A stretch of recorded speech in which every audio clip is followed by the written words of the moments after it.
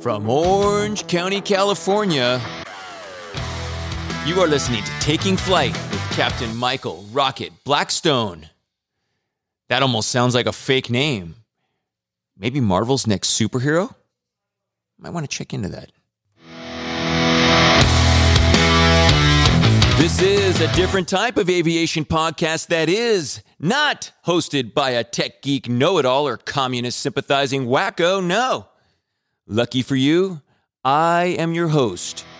With over 30 years and 30,000 hours of flying high-performance aircraft all over the world, 21 years at a major airline, and with over 25 years in the extremely challenging flying business, I hope to become your personal coach to get you started in your career in aviation as a pilot and to help you identify and survive this industry's many pitfalls and booby traps along the way. This podcast is my personal commitment to helping you succeed in making your dreams of flying for a living or as a hobby come true. We're trying to avoid that happening to your career, because that's got to hurt.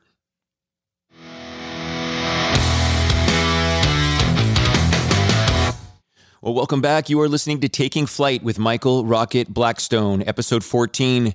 Today, we'll be talking with you today about a favorite turboprop aircraft that I have, and I've got some time in it, about 700 and almost 800 hours in the Saab 340 A and B aircraft when I flew those aircraft for Business Express back in the late 1998, 1999 time frame before I got hired at American. The actual checkout date was, looks like my logbook says, February 26th, 1998. I checked out as a co-pilot on the Saab 340. Had a lot of flight time at that time, about 2,500 hours when I went to flight safety in New York's LaGuardia for the Saab 340 school. And at that time, what I remember about that training was what a challenging and complex aircraft the Saab 340 is. Between its 26 different buses, its auto coarsening system, the propeller system, which is amazing and kind of complicated, the GE CT7-5A2 engines that make 1,735 horsepower. This was a huge step for me. Coming up from light twins, like all of us learned in the general aviation world, I had flown quite a few hours, 250 to 300 hours in Aztec aircraft made by Piper, PA-23, I believe they were. But moving from light twins to the Saab 340 was a huge, huge jump. And the way that the company was that I worked for, Business Express, had it is you had to pass the check ride before you were officially hired. So at 25 years old, I just was about to turn 25 when I got onto that aircraft. 25 years old, that's a big jump and a lot of pressure. So I remember that school being long and hard, and we studied every day and 10, 12 hours a day with the other students to learn this amazing aircraft. Its designation is an SF-34. You could find it on Wikipedia under Saab 340. And I'll give you some of its specs. It's a 64-foot long fuselage. It's got 70-foot wingspan. And it goes about 250 knots true. That's what it flight plans at. It'll go a little faster than that. Its max speed is, to never exceed speed, is 282 knots. And its range is in the 900 to 1,000 nautical mile range. The highest it'll go is flight level 250, 25,000 feet is its service ceiling. And its weight is just about 18,000 pounds empty, and it grosses out at around 29,000 pounds for the B model. I flew A's and B's for BizX. It has actually the capability to carry, I believe ours was configured for 34 passengers. It says on Wikipedia it'll go all the way up to just about 36 or 30, maybe even 37 passengers with 2 pilots and a flight attendant on board. The cabin on this airplane is almost 6 feet tall. So I'm just about 5'10", and 10 and a half. Your head will scrape on the top if you're 6 feet. So it's a pretty big cabin for a turboprop, and it's pretty wide cabin. The cabin configuration we had was 2 on the right side and 1 on the left. and it had plenty of room. What I remember about it was when I remember flying it and taxiing it was how it sounds.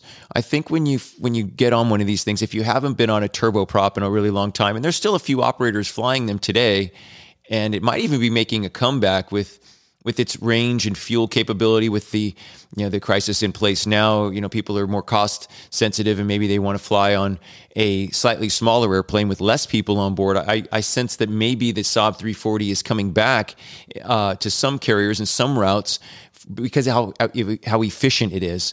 This thing burns about 150 gallons an hour, so about 1,000 pounds an hour in the first hour, and then it simmers down up at altitude to around 900 pounds an hour, maybe even sneak down into the 850 range as you burn off some fuel and get lighter, and in the descent you'll burn a little less gas as well. So what I remember about it is the way it sounds when you taxi, and a lot of folks were thinking that turboprops were going to go away, and I don't believe so. I think that the turboprop is such an efficient machine for certain missions. And I wouldn't say you should jump in a Saab 340 and make a transcon out of it, but it's because it's not quite fast enough and the range isn't really there, and it would have to stop, once or twice along the way. But in that, 300 to 1,000 mile range, this thing is really, really competitive. And it doesn't have to pop up to flight level 250 every time either, which it doesn't really like to get up that high anyway. It's really, really happy in the mid to upper teens, like 16, 18, 19,000 or flight level 190. It's happy in that area. And what's cool about being a little bit lower is you might get more direct routing. You'll be able to be lower over some beautiful terrain if you want to see stuff as you're flying. This airplane is actually, from a pilot's perspective and from passengers who want to look outside and see where we're going and what we're doing, it's much more fun to be on a Saab 340, at lower altitudes and checking stuff out. And you're not going much slower in those shorter distance ranges. So if you were going to go up to, say, San Francisco or even Santa Barbara, short range from LA area to Santa Barbara, you're only talking 30 minutes. So or San Francisco is about a little over an hour versus the 45 minutes in a jet. So what's cool about it is you can go direct, you can stay down lower, and make up for some of those differences in speed by better routing. So I really believe that the turboprops are coming back a little bit, maybe in the near future. The Saab 340 has such a distinctive sound. When you hear it taxiing in, and the propeller system, the Doty 4-bladed composite props, what I remember about starting the engine up and then running the propellers, if you're familiar with the turboprops, a lot of them kind of just taxi around with either the propeller in full feather, kind of making that shuddering sound, just that slapping sound is because the blades are actually flat and they're in the feathered mode. But when you bring the condition levers on a Saab 340 out of the feathered position and then up into what they call the min-max range, that's when you'll hear the propeller RPMs come up and the blades come out of feather, and then they stay in that low idle mode there, and we put the condition levers all the way forward, but they're still running at relatively lower RPM. Then you use the power levers to go to make thrust, and you'll hear the changing of the propeller blade angle as you do this. It's a really cool sound. So I think once you hear one coming, you'll be like, wow, that's interesting. What is that? Because we're so used to hearing regional jets now. The sound of the older turboprops from the mid 80s that these were made in.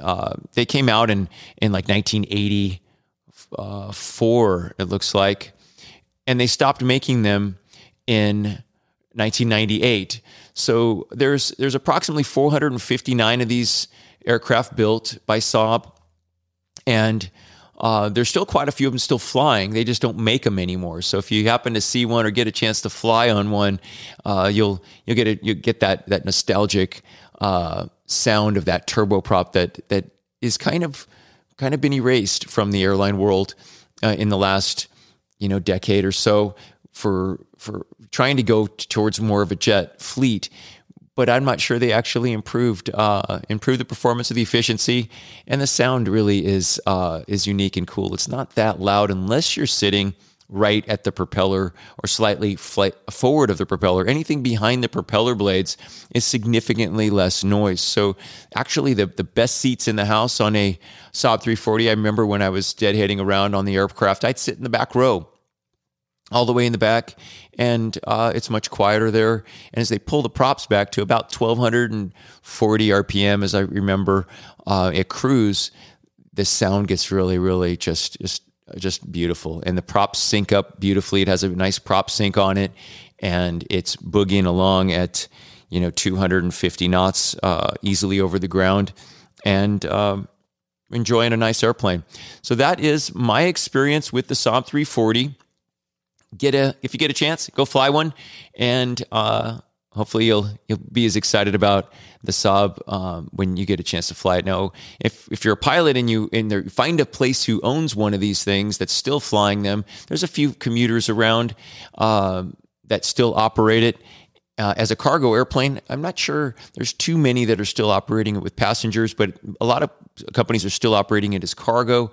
Sign up for it. Go to Flight Safety or their approved type rating company. Study hard because it's kind of a complicated, tough school, and get ready for learning about its little intricacies. It's got a CTOT, which is the way you dial in the power. It's almost like an auto throttle sort of for the aircraft, which allows the captain, who always pushes the power up on takeoff, to approximately 80% torque. And then you flip these two switches on the CTOT control panel, and it brings the power up to its dialed in torque values. So a lot of times it'd be in the low 90s, like 92, 94%, and it would push the throttles up fuel flow wise, so that the power actually boosts, even though the throttles didn't move anymore. And that's one of its little intricacies. And then when they're ready to turn that off at a climb point somewhere in the first segment climb, get above 1,000 feet or so, they roll off the torque, and of course that drops the power back to where the captain left it, somewhere in the 80-85% range, and then turns that unit off. So that's how they set the power for takeoff. Like in the 7.3, it's a little different. They just click the takeoff button, and the throttles actually advance, and they go to the target. And one in the Saab, it has a slightly different setup called CTOT, and it does not have auto throttles. So you have to do the unthinkable when you fly the Saab. You actually have to fly it and move the throttles yourself. The airplane has a limit on its ITTs, the temperature of the engines. I believe at altitude, it's about 830 degrees centigrade. Above 16,000, I think it goes a little higher, like to 840 or 850, if I remember correctly. So the plane becomes limited by temperature in the engine, and you'll either reach the max torque from the tables, or you'll reach the max temperature from the ITTs. And the temperature, the internal inlet turbine temperature, you'll get that limit before you check the chart. Make sure you're in the proper range, either torque or temperature limited, and you'll be in the money on that.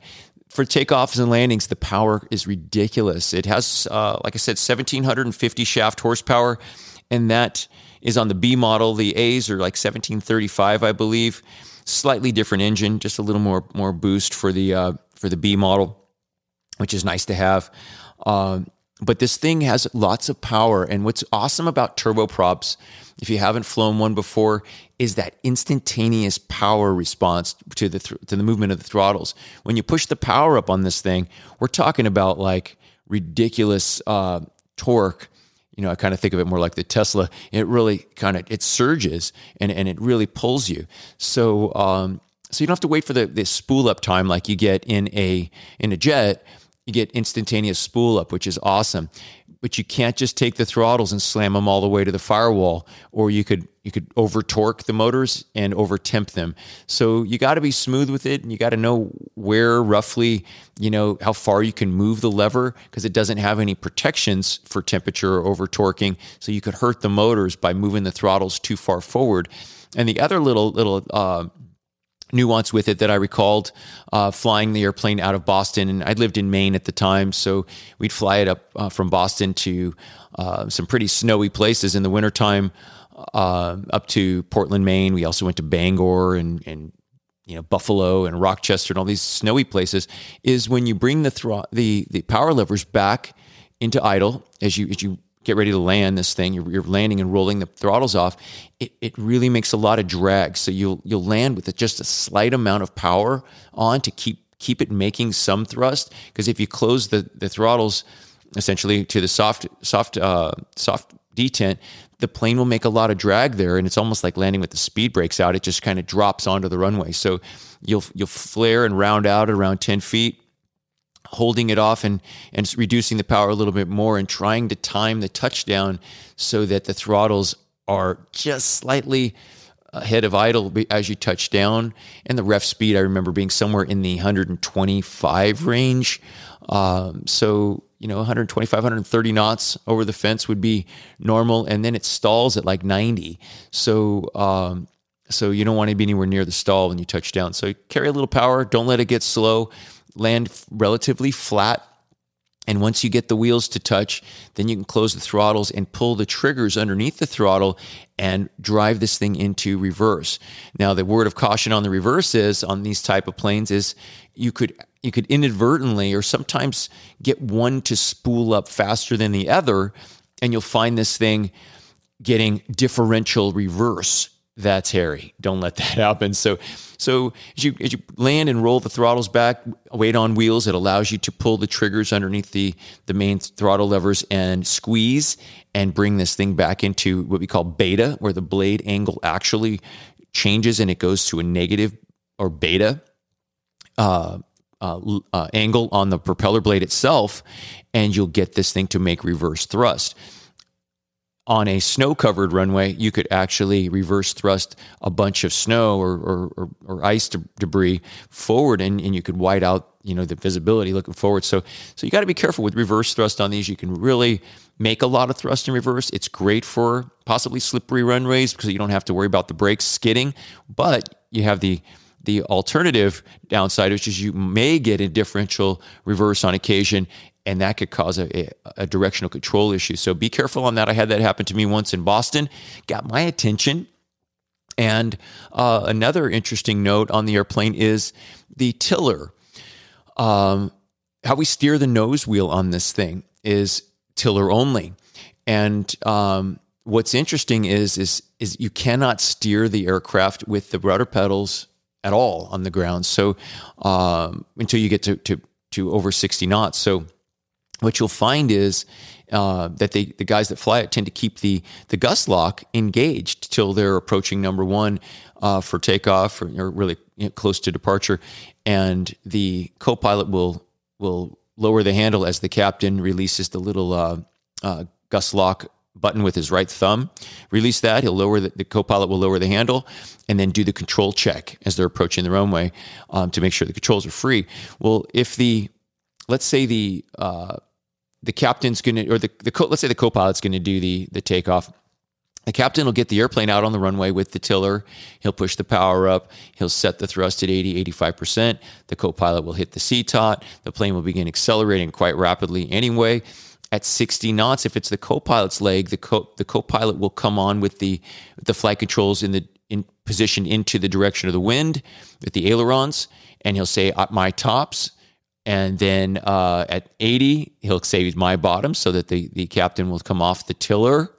And there's a transfer of control there, which is kind of interesting. And it's due to the fact that the rudder pedals don't steer the nose wheel at low speed at all. So unless you use differential braking, which you're certainly not going to use on this aircraft during a takeoff roll. So the captain steers, feet are at the bottom of the pedals, and there's a transfer of ailerons first at 80. There will be a transfer of rudder pedals next. And now the co-pilot has the airplane, the captain has the throttles, and at V1, hands are off the throttles completely, and they rotate. This airplane has an autocorson, which is an auto feathering type system that I recall to be engaged before every takeoff and before every approach, and disabled after safe altitudes reached, and disabled after landing. So we use this autocorson to protect us from, if an engine were to fail on takeoff, at V1 or above, or as you're breaking ground and you lose an engine, let's say, the engine, that failed engine, will detect a decrease in torque and a split between the propeller speed, what it's being commanded for, and what it's actually getting, and it goes, oh, I think I've actually got a failed engine, and it will confirm it, and it will feather that engine. Autocorson, meaning it'll take it out of the high drag, high power mode to a medium range, if I recall correctly, blade angle, so that it's making minimal drag. Well, if it's still going to make some thrust, it can make some, but what we don't want in these type of aircraft, or any turboprop for that matter, is that engine windmilling out there with a flat pitch blade, which is, if I remember correctly, the propeller is going to be generating up to 5,000 to 7,000 pounds of drag on the now dead side. So what that can do to an airplane that's near 29,000 pounds is give it the effect of a 7,000 pound penalty of drag. So like it would feel as if the plane just picked up 7,000 pounds. So suddenly it's not able to meet its climb gradients, and things aren't looking so good at that point. So we need to identify by pulling that engine. Say the right one failed, so we'd identify with the right power level, bring it back. If nothing happens, verify. Then you can grab the right condition lever, pull it back, and shut down the right motor. And get that thing to go into beta, into feather, and secure it and shut it down. So that's kind of the Saab 340 in a nutshell. I hope you've enjoyed listening about it. It makes me smile to think about the airplane, how much fun it was to fly the Saab as a co-pilot for about a year. I got a chance to fly that thing. Loved every minute of it. The challenge of flying it was incredible. It had kind of old school avionics, but it was adequate. In our planes, it had just a VOR, so we'd go VOR to VOR in the Northeast, which was fine. You take off out of Boston and go pick up a radial and a DME off of the Boston VOR and go out to a certain point, and then dial in another VOR and diagonal out and fly another radial DME. So it made you a really proficient pilot in not so favorable conditions, really busy airspace with really crappy weather a lot of times in the Northeast corridor. So I thought that was a really great place to cut your teeth into the airline business, and flying something complicated, something fast, something not very high tech in its avionics package, which made you have to do what you should be learning how to do in all of your light GA aircraft. This airplane is actually, was at the time, it was not very